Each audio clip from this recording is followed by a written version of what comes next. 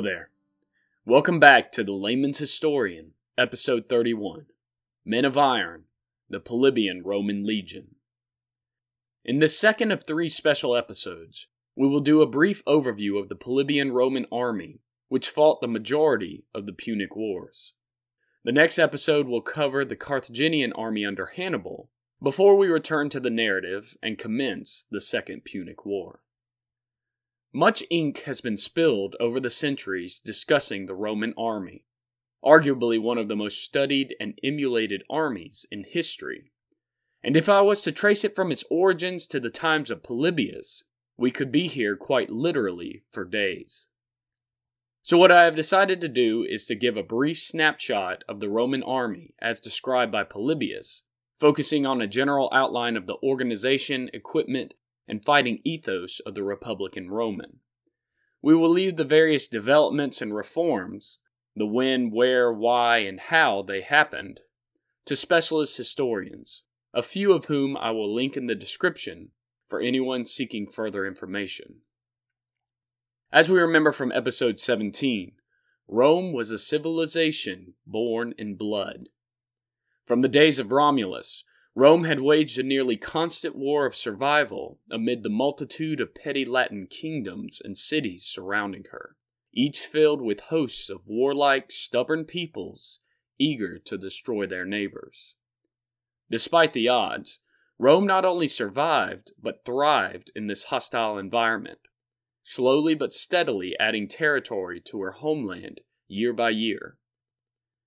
However, her progress was incredibly slow in the 250 years from the date of her traditional founding, 753 BC, with Rome adding approximately 1 square mile of territory every year. Only after her victories over her Latin neighbors in 338 BC did Rome's rate of expansion increase exponentially. Surrounded by such warlike neighbors and trained in the school of hard knocks, the Romans developed early on a reputation for ferocity and discipline. Courage, especially martial courage, defined as virtus, a word meaning something akin to excellence, stood out as the preeminent virtue in the early republic, the definitive statement of what it meant to be a man. And nowhere was virtus better exemplified than in the life of Titus Manlius Imperiosus Torquatus. The first time he steps onto the pages of history, it is clear that Torquatus is destined to hold an honored place in the pantheon of Roman heroes. A Gaul of extraordinary stature strode forward onto the unoccupied bridge, and shouting as loudly as he could, cried, "Let the bravest man that Rome possesses come out and fight me, that we too may decide which people is the superior in war." A long silence followed. The best and bravest of the Romans made no sign. They felt ashamed of appearing to decline the challenge, and yet they were reluctant to expose themselves to such terrible danger. Thereupon, Titus Manlius, the youth who had protected his father from the persecution of the tribune, left his post and went to the dictator. "Without your orders, General," he said, "I will never leave my post to fight. No, not even if I saw that victory was certain. But if you give me permission, I want to show that monster, as he stalks so proudly in front of their lines, that I am a scion of that family which hurled the troops of Gauls from the Tarpeian rock." Then the dictator said, "Success to your courage, Titus Manlius, and to your affection for your father and your fatherland. Go, and with the help of the gods, show that the name of Rome is invincible." Then his comrades fastened on his armor, and he took an infantry shield and a Spanish sword as better adapted for close fighting. Thus armed and equipped, they led him forward against the Gaul, who was exulting in his brute strength, and even, the ancients thought this worth recording, putting out his tongue in derision. They retired to their post, and the 2 armed champions were left alone in the midst, more after the manner of a scene on the stage than under the conditions of serious war, and to those who judge by appearances, by no means equally matched. The one was a creature of enormous bulk, resplendent in a many-colored coat and wearing painted and gilded armor. The other a man of average height, and his arms, useful rather than ornamental, gave him quite an ordinary appearance. There was no singing of war songs, no prancing about, no silly brandishing of weapons. With a breast full of courage and silent wrath, Manlius reserved all his ferocity for the actual moment of conflict. When they had taken their stand between the two armies, while so many hearts around them were in suspense between hope and fear, the Gaul, like a great overhanging mass, held out his shield on his left arm to meet his adversary's blows, and aimed a tremendous cut downwards with his sword. The Roman evaded the blow, and pushing aside the bottom of the Gaul's shield with his own, he slipped under it close up to the Gaul, too near for him to get at him with his sword. Then turning the point of his blade upwards, he gave 2 rapid thrusts in succession, and stabbed the Gaul in the belly and the groin, laying his enemy prostrate over a large extent of the ground. He left the body of his fallen foe undespoiled, with the exception of his necklace, which, though smeared with blood, he placed around his own neck. Astonishment and fear kept the Gallic army motionless. The Romans ran eagerly forward from their lines to meet their warrior, and amid cheers and congratulations they conducted him to the dictator.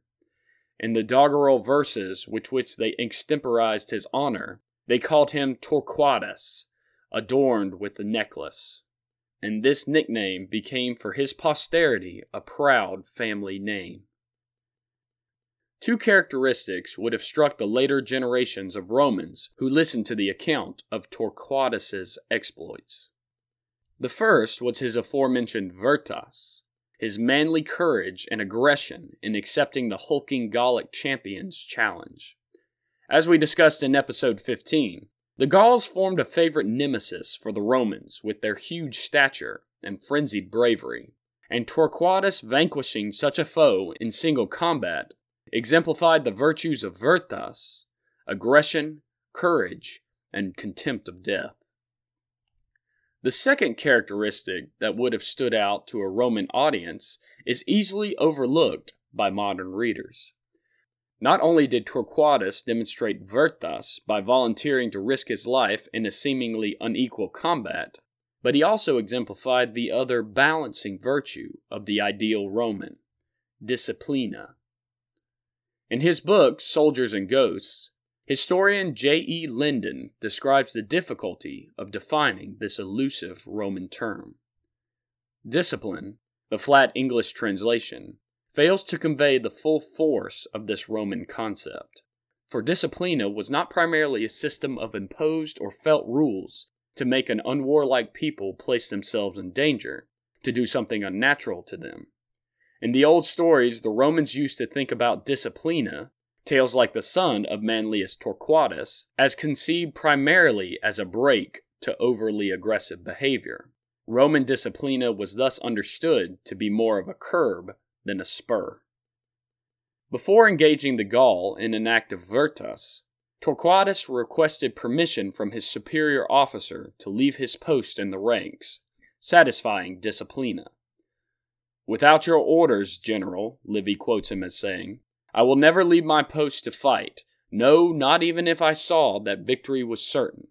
But if you give me permission, I want to show that monster as he stalks so proudly in front of their lines, that I am a scion of that family which hurled the troops of Gauls from the Tarpeian rock." This sentence encapsulates the 2 ideals of the Roman military man: reckless aggression and staunch obedience, partially intended to curb such aggression. Obviously, these 2 ideals form something of a paradox between them, and the Roman army for centuries struggled to resolve the innate tension between them. In a world where military glory and political advancement went hand in hand, generations of Roman sons had to outdo their fathers and grandfathers in valor, leading to greater difficulties in enforcing disciplina in the army. Torquatus's own son suffered such a fate when he left the line to duel an enemy champion in the Latin War, disobeying the orders of his father, who now served as consul. Upon returning to Torquatus's tent, the young man boasted that he had only done so to uphold his father's legacy. "I did this, that all may say, my father, that I am the true scion of your blood. Thus I bring to you these equestrian spoils taken from a dead enemy who challenged me to single combat." Unimpressed, Torquatus turned away from his son and ordered him bound.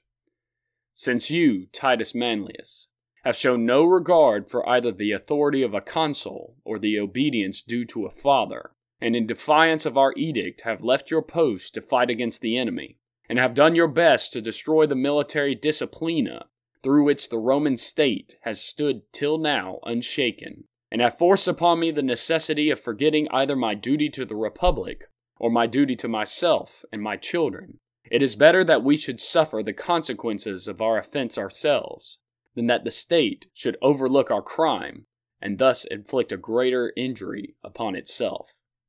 We shall be a melancholy example, but one that will be profitable to the young men of the future. My natural love of my children, and that proof of courage which from a false sense of honor you have given, move me to take your part.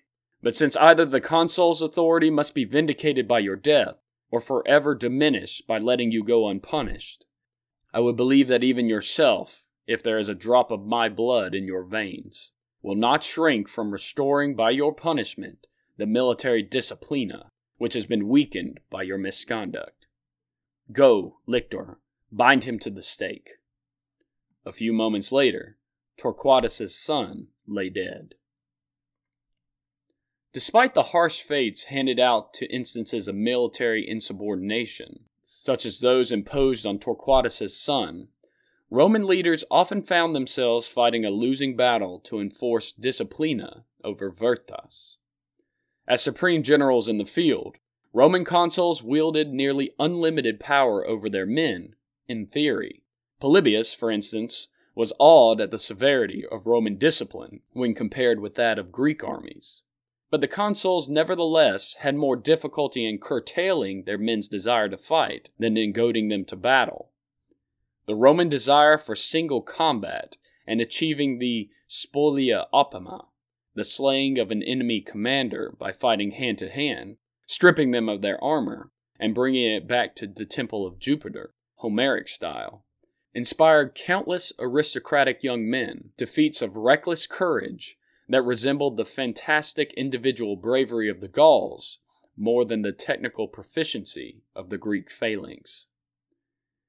This driving desire to overcome an enemy mano a mano, in a fair fight without trickery, expressed itself in a marked distaste for many of the rank-and-file soldiers, and even the officers, to adhere to a general's overarching plan of battle, if that involved delaying the clash of arms. Among the Romans, writes Polybius, a bit of a trace of the old philosophy of war is left. They declare war openly, rarely use ambushes, and fight their battles hand to hand at close quarters. Even given this necessarily broad generalization, the everyday Romans wish to adhere to these values, however much they may have fallen short of them in reality. This stubborn refusal to accept nuanced tactics and strategy would come back to haunt the Romans time and time again, and never so much as when they fought Hannibal, a master strategist and tactician by any standard. As we shall see in the coming episodes, Hannibal proved exceptional at using the Romans' greatest strength, their virtus, against them, enabling him to strike down legion after legion which marched against him. In the end, only the truly great Roman commanders, like Scipio Africanus, or those willing to enforce a harsh disciplinary regime like Aemilius Paulus, managed to maintain disciplina on par with the innate Roman virtus. Yet at times, even these commanders had to bow to the demands of their troops, to lead them straight into battle, on a fair field without any advantages, to measure themselves man to man against their foes. This cultural necessity to balance virtus with disciplina likely led the Romans to their famous checkerboard formation, the triplex Achilles. As we remember from episode 17, the Roman army seems to have advanced from fighting as an archaic phalanx to a more flexible formation with maniples, a word which means handfuls, of 120 men organized into offsetting squares similar to the checkered pattern on a chessboard. At full paper strength, a legion, a word literally meaning levy, would consist of approximately 4,200 men. Each consul, the highest Roman military rank, would normally command approximately 2 legions, which in turn were commanded by 6 military tribunes. Besides the Romans themselves, a roughly equally sized contingent supplied by 150 cities of Latin allies, or socii, accompanied a legion into the field. These allies fought in a similar manner to the Roman legions, and they also supplied nearly 75% of Roman cavalry. 300 such horsemen accompanied each legion. At the front of the triplex Achilles would be the velites, meaning fast men, who would be the youngest and poorest members of the legion. These men skirmished with the enemy line before battle, fighting with javelins and a shield. However, even in the ranks of the velites, virtus could be found, for the velites often were not afraid to close with the enemy and fight hand-to-hand with their swords. Indeed, many velites prided themselves so much on their feats of individual prowess that they wore wolfskins so that their commanders would notice their achievements. Behind the velites stood 1,200 hastati, the second youngest group in the legion. Behind the velites stood 1,200 hastati, the second youngest group in the legion. These men were more heavily armed than the velites, having a large wooden shield with a metal rim, the scutum, in addition to a short, straight sword, the famous gladius hispaniensis, or Spanish sword, as well as 2 pilum, a type of specially designed javelin, a plumed helmet, greaves, and, if wealthy enough, some form of armor, either a square bronze plate worn around the mid-chest or a chainmail coat. Unlike the Greek phalanx, which was designed around holding formation as tightly as possible, the Roman legionary's equipment was intended to enable him to close rapidly with an individual enemy after first showering the opposing line with his pilum. These javelins were made so as to bend on impact, making it more difficult for the enemy to draw them out of wounds or shields, and also preventing them from being thrown back at the advancing Romans. After throwing his pilum, the Roman soldier would close quickly with the enemy, using his shield as a punching weapon and his sword for quick, close stabbing, putting his virtus on display for all to see. Behind the hastati stood 1,200 principes or principes, meaning first men. These were men in the prime of life and at the peak of their physical abilities. Armed in a similar manner to the hastati, the principes would advance from the second line of the legion through the gaps in the formation if the hastati failed to break the enemy. We do not necessarily have a good grasp on how the Romans performed this complex maneuver, with the first line of hastati retreating behind the fresh wave of principes. And the fact that the Romans were able to pull off such tactics in the face of an enemy advance speaks to their tremendous discipline and skill at warfare. Forming the third and final line of the legion, the triarii, or third men, contained the most veteran and experienced soldiers in the legion. Organized into half maniples with 600 men each, the triarii were only called in if the fighting proved especially hard, leading to the Latin proverb of coming to the triarii, meaning that a situation was critical. Unlike the hastati and principes, the triarii retained the long spear of the phalanx in addition to their scutum and gladius. When summoned into action, the triarii would actually fight in a close phalanx formation, covering the withdrawal of the hastati and principes through the gaps in the Roman lines. Thus we have the triplex Achilles, the fighting formation of the manipular Roman legion. The formation arranged men in escalating ranks of virtas, with the youngest and most aggressive soldiers fighting as velites in the front, one-on-one Homeric style, followed by the slightly older hastati, the middle-aged principes, and finally the veteran triarii of proven valor, holding the final line in a phalanx. By grouping men according to age and prestige, the legionary formation offered an embodiment of the Roman ideal, allowing the young full room to prove themselves in combat, while reserving the experience and steadfastness of the grizzled campaigners for when the battle became desperate. It was a brilliant military formation, but more than that, it was a cultural expression of how the Romans viewed themselves in the world. Yet for all its merits, the triplex Achaeis alone cannot explain Rome's success. Even though for many years historians and scholars alike have considered the triplex Achaeis to be what gave the Romans the edge over their opponents, of late doubts have been cast on this assumption. If the triplex Achaeis allowed for a greater degree of tactical flexibility, as well as the ability to bring up fresh reserves of men and relieve wounded or weary maniples, it also had very real drawbacks, such as requiring withdrawals before the enemy, an act which could discourage the retreating troops, encourage the enemy, and perhaps even contribute to a rout if poorly executed. Another disadvantage was leaving the most inexperienced troops to lead the vanguard and holding the veterans in reserve until the last moment. Although undoubtedly an effective fighting institution when used properly, the Roman army was never invincible when using its checkerboard formation, as several notable defeats testified to, especially those delivered by Hannibal. Additionally, other nations, such as the Hellenistic powers to the east and the Numidians in the west, copied the triplex Achaeis at various times, but only achieved mixed successes with their infamous imitation legionaries. The legion's success thus cannot be credited solely to their fighting formation. What of the famed Roman discipline? As we discussed earlier, for all its emphasis on obedience to orders, the Roman army had plenty of instances of insubordination and disregard of military orders, which would lead to an instant court-martial in most modern armies.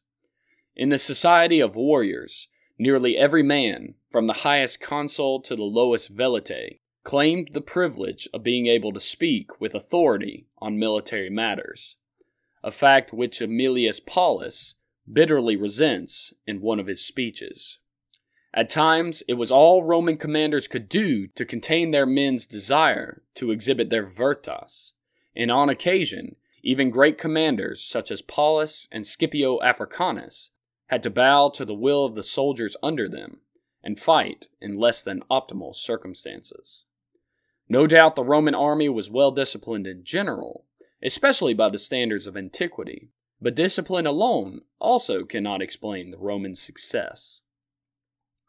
So we must return to the twin Roman virtues, virtus, manly excellence in war, and disciplina, channeling that excellence in a productive manner. It was the precarious balance between virtus and disciplina that produced the unique combination which made the Roman legion so effective. As historian J.E. Linden puts it, this very conflict between virtus and disciplina underlies the success of the army of the Middle Republic. For despite the disasters it sometimes produced, the result of the conflict was a balance between qualities essential to Roman victory. On the one hand, the bravery and aggression of Roman soldiers of all ranks, and on the other, the ability of commanders to use that bravery and aggressiveness. The Roman army was disobedient because it was brave. A less brave army might have been more obedient, but would have won fewer wars, while an army whose bravery broke entirely through the bonds of disciplina would have been uncontrollable, and so would have won fewer wars as well. In a world where their enemies often represented extremes, brave but ungovernable Gauls, drilled but sometimes timid Greeks.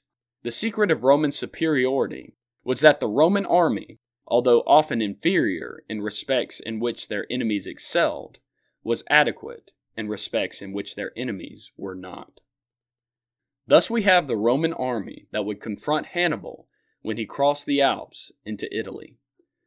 Before we move on to discuss Hannibal's army in the next episode, I want to briefly cover one quick announcement. If you have had trouble visualizing the Roman triplex Achilles formation during this episode, never fear. I have put up a few pictures on the Layman's Historian webpage, link in the description, which illustrates how the formation looked. Also, since I am still a boy at heart, I could not resist showing off my 28mm wargaming miniatures at the same time. So on the website, you will see the Polybian Roman Legion in their favorite formation in miniature, all in glorious painted 28mm. Keep an eye out for more miniatures in the future on the website, since I intend to use them to illustrate some of the other famous events I talk about here on the show, serving the double purpose of both a cool illustration and a good excuse for me to buy more miniatures. Next time, we will discuss the Carthaginian army under Hannibal, after which we will move on to the start of the Second Punic War. Until then, take care and read more history.